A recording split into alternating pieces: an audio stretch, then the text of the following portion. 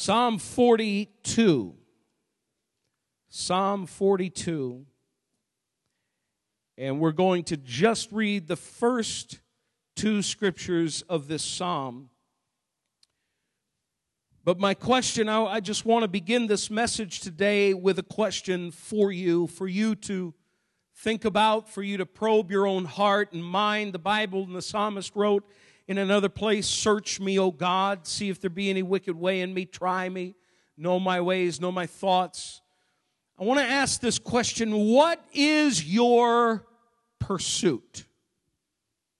What is your pursuit? What are you going after in life?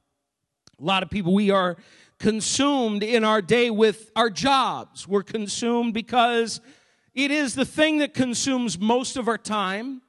And beyond it consuming most of our time, it is that which provides or helps to provide the finances that we need to be able to live. We are consumed with those particular things probably more than anything else. If you have children, you are consumed with your children. You are consumed with, your pursuit is to help them along and to nurture them, to teach them to grow, to eventually, and we're at a point now where we're having to work on learning to teach independence, even though we don't want to. It's your pursuit becomes the things that you so often participate in life and really take up most of your time and your energies and your emotion. When you think about family and being involved in family, it is this emotional pursuit that you're on. And yet, the psalmist wrote these words here, and it is not necessarily known as a Psalm of David, but a Psalm of Korah, for the sons of Korah. It may have been a Psalm of David. We don't really know. We don't have the, it was for the musical efforts in the temple, but it's not necessarily in the beginning of the psalm ascribed to David as we see in some of the psalms. But listen to what the psalmist said in chapter 42, Psalm 42, verses 1 and 2. The Bible says, "As the deer pants for the streams of water, so my soul longs for you, O God. My soul thirsts for God, for the living God. When can I go and meet him?" What is the pursuit of your soul? What is the pursuit of your soul? So often in our lives, we find that as we pursue and go after the things in life that we have to maintain, that we have to be concerned about. If you have a job, your part of your job is to keep your job. I remember when Sam, my brother-in-law Sam, my wife's brother Sam, was going through business school a number of years ago. He said that one day one of his professors asked the class, "What is the job of the chief executive officer of any company?" And everybody had their ideas about what was the CEO's job. And every one of the answers were wrong that they gave. He said, no, the job of the CEO was to keep his job.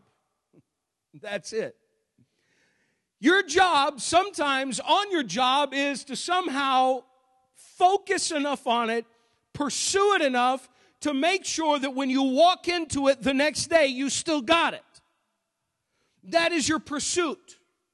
And yet, we come to the psalmist who says that there should be something and someone that we are pursuing above all else. In fact, he takes an animal from nature to describe how the pursuit has to happen and should happen. And here's how it should happen. Pursuing God is out of instinct. Pursuing God should be an instinct and should not necessarily be one of those things that we analyze and think about and think, well, should I do this or should I do that? Or should I really read my Bible, or should I pray, or should I do any of those things?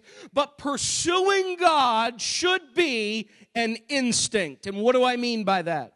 Well, he cites the deer as an example. He says, as the deer pants for streams of water, so my soul pants for you, O God. So we see from the deer, we're going to get a lesson in pursuing. What it means to really, really pursue God. Now, the deer is an animal, and an animal does not reason. It has instincts. It has that feeling of thirst in its body, and it cries out, it needs that water. Now, a deer doesn't sit there in the middle of the field. I grew up in a land of where there are a lot of deer. It doesn't sit in the middle of the field and think about it and think, where's the best place? A deer gets thirsty and probably somehow through whatever God built into its brain is able to remember the last place it found water, and on instinct it goes for water. And it goes until it reaches that place where that thirsting of its body is quenched. Now, I want you to take a lesson from that, because we're not animals, but at the same time, sometimes we overanalyze what God is really trying to do in our hearts. We get dry and thirsty in our souls, and we sit around and wonder, well, what's going to satisfy this? Maybe a little extra fellowship with the brothers and sisters in Christ. Maybe what I need is I need to call my brother or sister and talk to them about it. Maybe I need to do this and I need to do that. And maybe we just sit around, and yet the answer is ever so clear. When you are thirsty in your soul, you need to go for the living water, and do not stop until you have taken a drink. Remember Jesus at the well with the woman in Samaria on that hot, sunny day, as he had passed through that land that no Jewish rabbis went through. They went around in the time where Jesus lived. They went around Samaria. There was a racial problem in the day. And anybody went around, and all of a sudden Jesus announces to his disciples, I got to go through Samaria.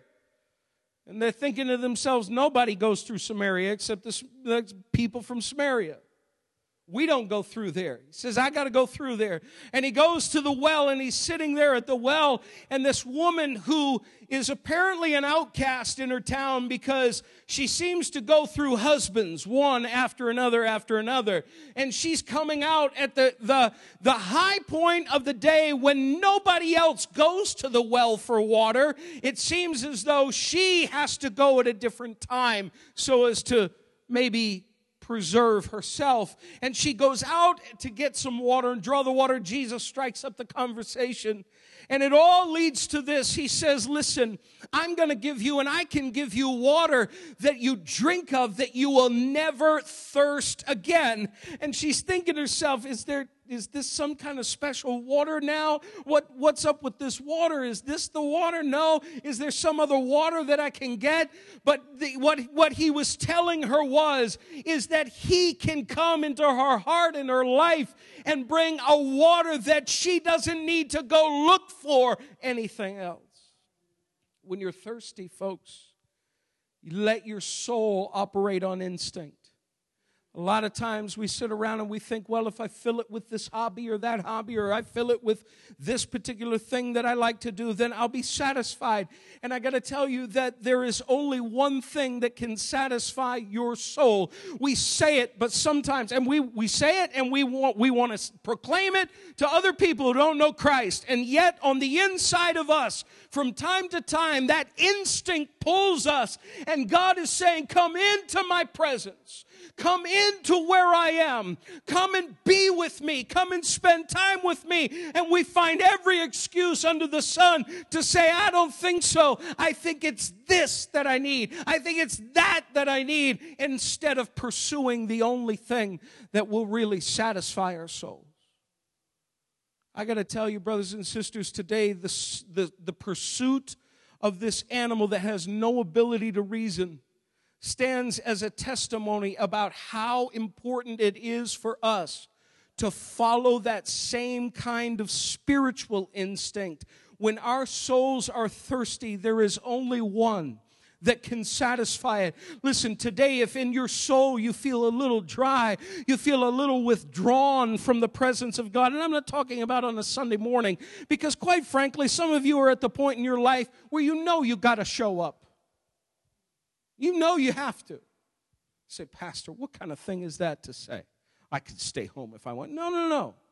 I'm not suggesting that you don't have a choice, but deep down on the inside, you know you need to get to the house of God. You know you don't have a choice, because there are times in the presence of the Lord that God can do great and mighty things in our lives. Listen, I came in this morning and feeling a little bit tired, a little bit weary from the week. And as we got through in middle part of this worship service, I realized something. I realized that as a body, we weren't pressing in praise and worship. We were singing, we were doing that, we were participating, but we weren't pressing in praise and worship. And what God requires of us and is asking of us is for us to just operate on instinct and come into His presence and say, God, I need you more than anything else. We get that lesson of pursuing. The animal knows sometimes better than we do what needs to happen. It's thirsty, it goes for water. It's simple. It's not to be overanalyzed. It can't be in an animal. But for us, spiritually speaking, we sometimes have the habit of talking ourselves out of the only thing that will satisfy our hearts and our souls.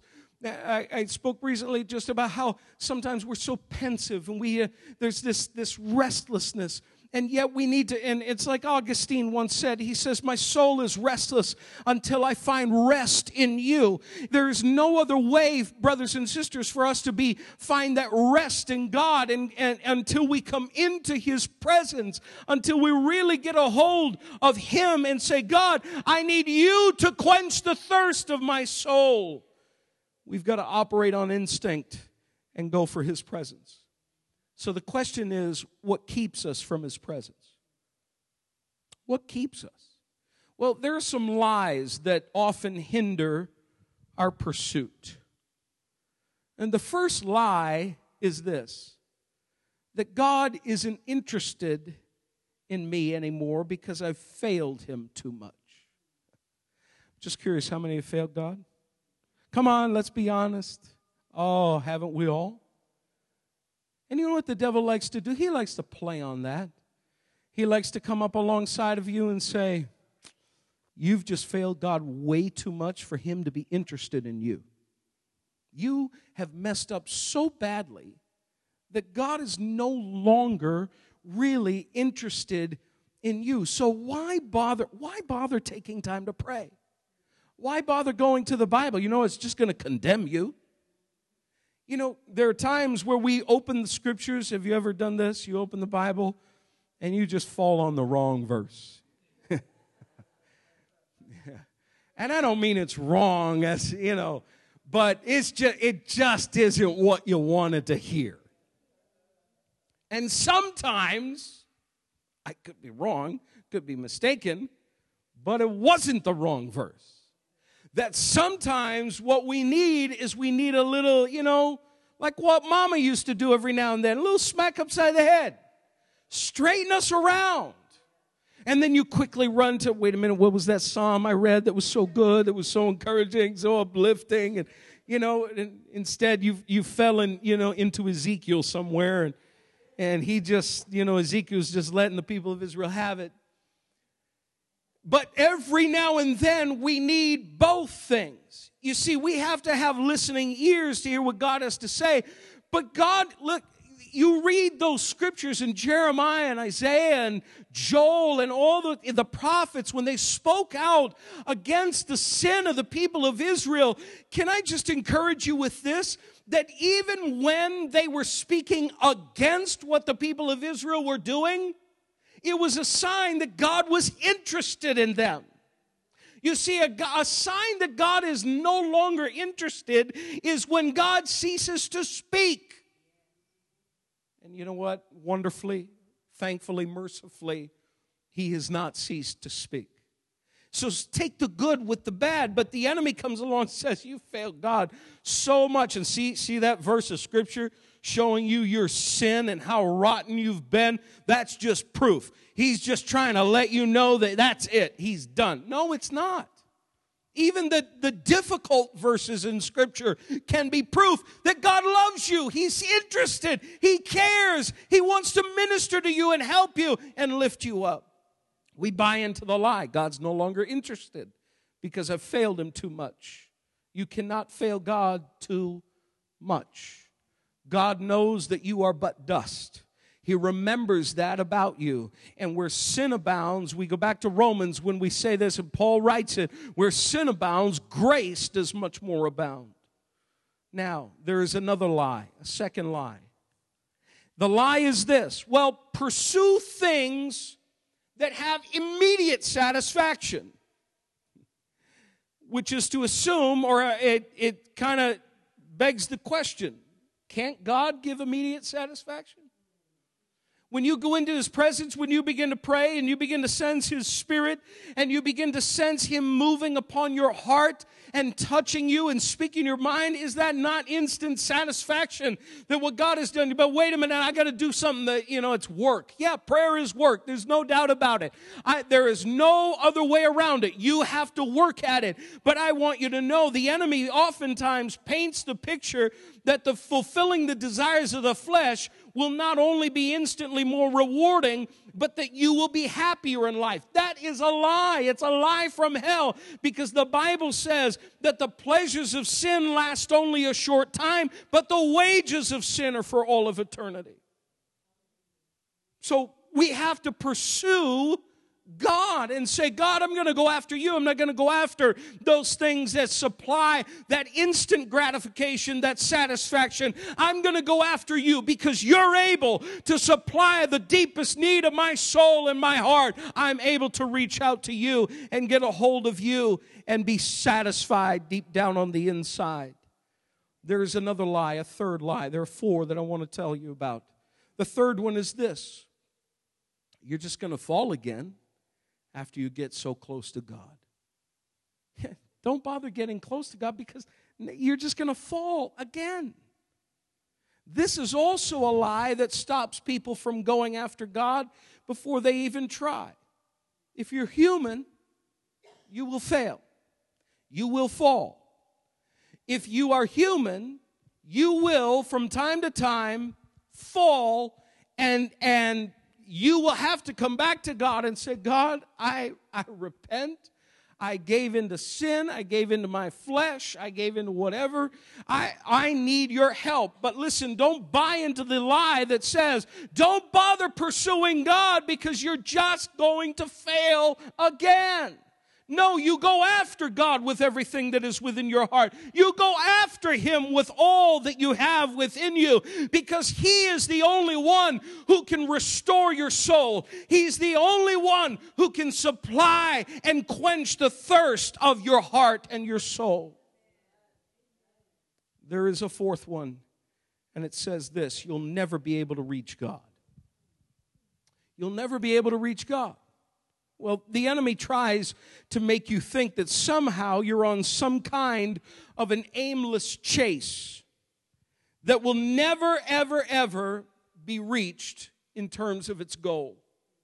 You begin to think, even if I begin to try and get close to God, I won't be able to reach Him. But I want you to listen to the words of Jeremiah. We mentioned Jeremiah as having some of those scriptures where it is that, we sometimes feel a little condemned by, because he was speaking out against the nation of Judah and their sin. But listen to what Jeremiah says. In fact, turn over there, Jeremiah 29, verses 13 and 14. Jeremiah 29, 13 and 14.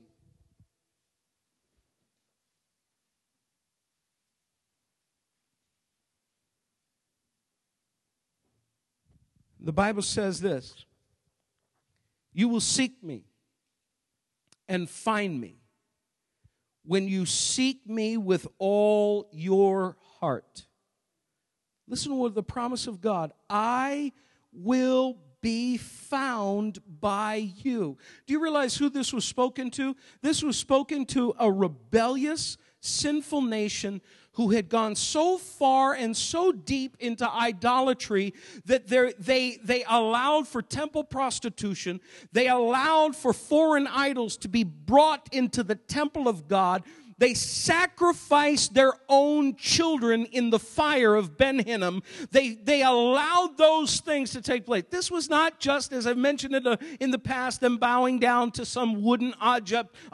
This was intense idolatry. They had gone all the way into the superstition, into the craziness of idolatry. And this is what God had to say to that people. You will seek me and find me when you seek me with all your heart. He says, I will be found by you. That doesn't sound like a wild goose chase to me, does it? It doesn't sound like the carrot that's always dangling in front of the donkey's nose, but the donkey doesn't realize that it's a stick and a string that has it out there, and he is never, ever, ever going to reach that carrot until finally the master has mercy and takes it off the string and gives it to him. That's not what God does to us. God does not dangle it in front of us and say, you'll never be able to reach me, but come on. He doesn't play those kinds of games. But he says, you will seek me. You will find me when you search for me with all your heart, and I will be found by you. See, part of the problem here is that we don't like the work. See, because Jeremiah says, when you seek me with all your heart, that takes work. That takes effort. That takes setting aside some things and saying, Lord, I'm just going to take this moment and this time to be with you. I got to tell you, you can pray wherever you are. Those of you who drive to work, if you have a car and you drive to work, you have a bubble of privacy. Your closet can become your car. That space, you say, Pastor, I don't take the car, I take the bus. I take the train. On that train, you can pray. You can close your eyes. People think you're sleeping. Close your eyes. And you can communicate. Say, but don't I have to say words out loud? No, you don't have to say words out loud. Doesn't God know the very thoughts of your head, what's going through your mind right now? Doesn't He know the thoughts of your mind and your heart? You say, but I'm just thinking it. I'm not praying it. No, when your heart is attuned to God and you can begin to pray and just talk to God, I got to tell you, you can tell Him anything in that sacred moment. If you're walking down the street, you can be talking to God. If you're in your home, if you take some time out, take a break, go for a walk out of this, you can pray and you can call on God. Listen, brothers and sisters, don't fall for the lie that says that you can't do that because there's just no time. No, there's time for us to do that. We have time to meet with God. We need to make time to meet with God, because if we don't, we're not going to know God in the way that He desires us to know Him. And I got to tell you, the deer has more sense sometimes than we do, because it knows on instinct when it's thirsty, it runs to water. When we're thirsty, we've got to run to the Master. There's nobody else that's going to satisfy it for you. There is nothing else that's going to heal your life. There's nothing else that's going to come in and help you. It is God and God alone. We've got to run for Him. There's a second thing I want you to see about pursuing God, and it is this. We've got to pursue Him with intensity. Pursue Him out of instinct, and then pursue Him with intensity. Verse 2 says this of Psalm 42, my soul thirsts for God, for the living God. Where can I go and meet with God? Have you ever tried to find something of great value that you lost? You know, we are bound to keys in our life, aren't we? You need a key for everything.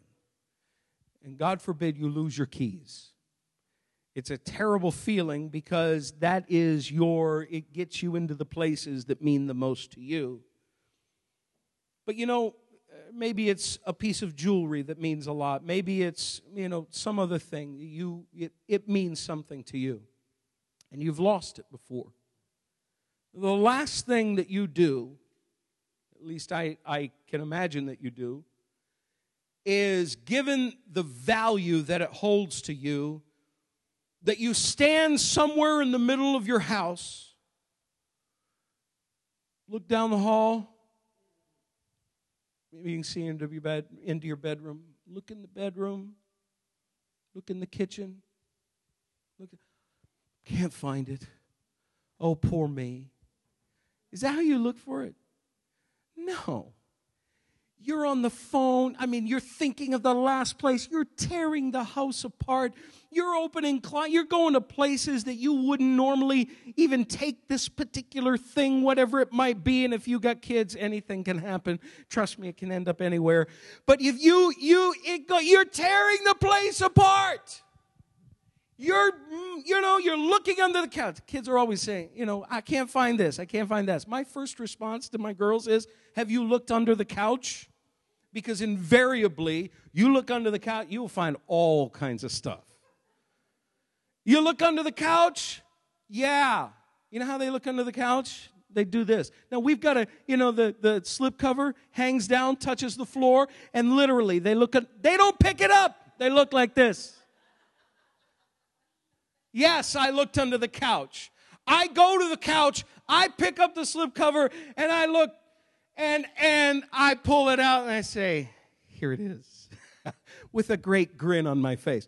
We look that way. We don't look that way when it comes to our valuable things, when those things, we have intensity. There is this intense kind of effort that is made to go look for that particular thing that you have lost. You don't put a half-hearted, lazy effort into looking for that thing. No, you don't. You go at it. You rip that place apart until you found it, and it is exactly right where you left it. Usually. Isn't that amazing? Can't remember where you put it, but it is where you put it the last time you had it. You have intensity. You want that thing back, whatever it is. If it's as important as the keys to your house or your car or whatever it might be, you go and you find it. The intensity of the writer is shown in the progression of the way he expresses his desire. Listen to this. First, he recognized who he needed. In verse 1, it says that his soul pants for you, O God. My soul pants for you, O God. He first recognized who he needed. His direction was focused and set on nothing else but God. We've already been talking about this, and I'm not going to belabor this point, but some recognize their need for God, but they have hearts that are set in other directions. I know I need God, but I don't know if you've ever talked to anybody who, they're out in the world, they're in sin, they don't know Jesus as their Savior, and they say, I know I need God, but then it's followed by this big but. But this. I have an excuse, but I have another excuse, but I've got another excuse. And what about all the hypocrites? And what about these religions? And what about that? And there are all kinds of things. Their life's a mess, but yet they won't give in. They recognize who they need, but there's not that intensity that says, I need help, and I'm going to go for help. It's frustrating with people who deal with addictions. They know they need help, but are unwilling to take that step forward to get that help. You find anybody who works with an addict, and they will tell you that it is one of the greatest frustrations of their own lives. Some of them former addicts themselves. They know what it takes to come out of that addiction. They know the effort and the intensity that has to be made. And brothers and sisters, I got to tell you that we've got to pursue God with everything that is within us. We've got to recognize who we need today. We need Him. You don't need anything else. You need Him. I believe that's why we need to see the intensity of the pursuit. There was nothing else that the writer wanted but God. And a lot of times we come to God and we say, God, here's what I need. I need this, this, this, and this. And God, kind of looks at the list, and nowhere on the list is He mentioned. The Bible says that He is a rewarder of those who diligently seek Him. Not the things that He can give you. See, the things that He can give you follow. They come after. They come later. If you're not interested in God, don't even for a minute think that, and be presumptuous enough to think that God is interested in blessing your life. He wants to be found by you. And that takes intensity. It takes effort. We've got to recognize He's the one that we need. Not only that, the psalmist recognized what was needed. The word living here.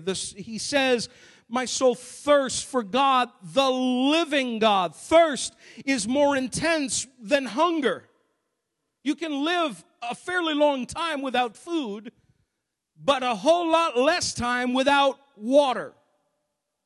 Thirst is vitally important to keep you alive. You can live for a few weeks without that food, but you can only live a few days without water. So the psalmist shows us the highest form of desire and craving is placed in the direction of God. He says, my soul it thirsts for the living God. We need that life. Jesus said these words in John chapter 7 and verse 38. He said, whoever believes in me, as the Scripture has said, streams of water will flow from within him. Not only did Jesus promise that we would have living water to satisfy us, but that living water would flow from within us to bless others. Brothers and sisters, the intensity is shown by recognizing what is needed. We need that living water. We need to thirst for God, the living God, the one who will bring life and help and strength to you at every moment of the day. At every time where you are faced with struggles and difficulties, the living God will be there to help you. He recognized how badly he needed the living God. He saw what was needed. The last thing that he saw was that he recognized how this need was obtained. This is vitally important. Verse 2, he asks this question: where can I go and meet with God? Say, I'd like to, find a book that would really encourage me. I'd like to find a good, how-to book. There's so many how-to books on the market. And I started, I guess it really is a book, a number of, I would say years ago. I haven't finished it. Because I read a chapter, and I put it down, and I say, Lord, really? I talked to my brother recently. I won't say what the title of the book is because hopefully one day I will finish it and I will agree with the author. For the most part, I agree with him. And at other times, I just think. But I talked to my oldest brother about it, and he has a retired pastor in his church in Maine. His wife is originally from our home church, and so they retired back up in Maine. I'd retire much further away if I were him, but that's his choice. His family's there, her family's there. But he retired, and my brother was talking to him about this particular author. And the brother's, he was in ministry a long time, pastor of a great church in Pennsylvania for many, many years. And he said, if I did things the way that this guy did, he said, I found a long time ago as I started reading his books that I could never do it the way that he did it. That I could never do the things that he did. And this brother was in a great church, a successful church, by at least man's standards, a successful place. He said, I couldn't do it the way that he did it. If you begin to think that there's going to be somebody who's going to tell you how it is that you can really get a hold of God, then we've missed the point, folks. The Bible already tells us how to do it. It already gives us the proper prescription for what it is that we should do and how we should get to know God. It's so simple. The psalmist says, where can I go and meet with God? That ought to be the question of your soul, of your heart on a daily basis. Where can I go and meet with God? It can only happen as we meet with God. The only way this pursuit can really be satisfied is through meeting with Him. It's not just on Sunday. It's not just in a prayer meeting on Tuesday night. It's not just those moments. It is the time where you say, Lord, I'm going to run and I'm going to meet with you. You see, the wonderful thing in this age of the New Testament and the age of grace is that the curtain has been torn to the most holy place. When Jesus died on the cross, there was this wonderful thing that took place in the temple that day. And the Bible says that the veil that separated the holy place from the most holy place was torn in two from top to bottom. The temple was not a short building, not a small building, and the veil was a terribly thick fabric, something that had been woven together. No ordinary man would have been able to tear this veil apart, and especially from top to bottom. When Jesus died on the cross, He was saying, you can now come into my presence, and you can meet with me at any time you want to. What does the writer of Hebrews say in Hebrews 4? He tells us that we can have mercy and grace to boldly approach the throne of grace, to find help in the time of need. Brothers and sisters, you can come into the presence of the Lord. He recognized how it was obtained. It's not obtained by flipping on the radio or some Christian television program. No, that's not going to do it. It's going to be when you decide for you to take time with God to meet with Him. That's the pursuit, brothers and sisters, that we need to be on today. We need to go after God with all of our hearts. Let that instinct arise when you sense that dryness of your soul. Say, but Pastor, how do I make sure I don't even get to that dry place? That's a wonderful question. I'm glad you asked. You do it by this, simply going to meet with God on a regular basis. And don't let the dryness come. Don't let that desert experience happen. But come to God on a regular basis and say, Lord, fill me once again with your power. Fill me with your Spirit. Quench the thirsting of my soul. Lord, come into my heart. Yesterday's blessing, brothers and sisters, was wonderful. But beyond that, we need something fresh and something new for today. Don't go on last week's service. Don't go on the service from 10 years ago.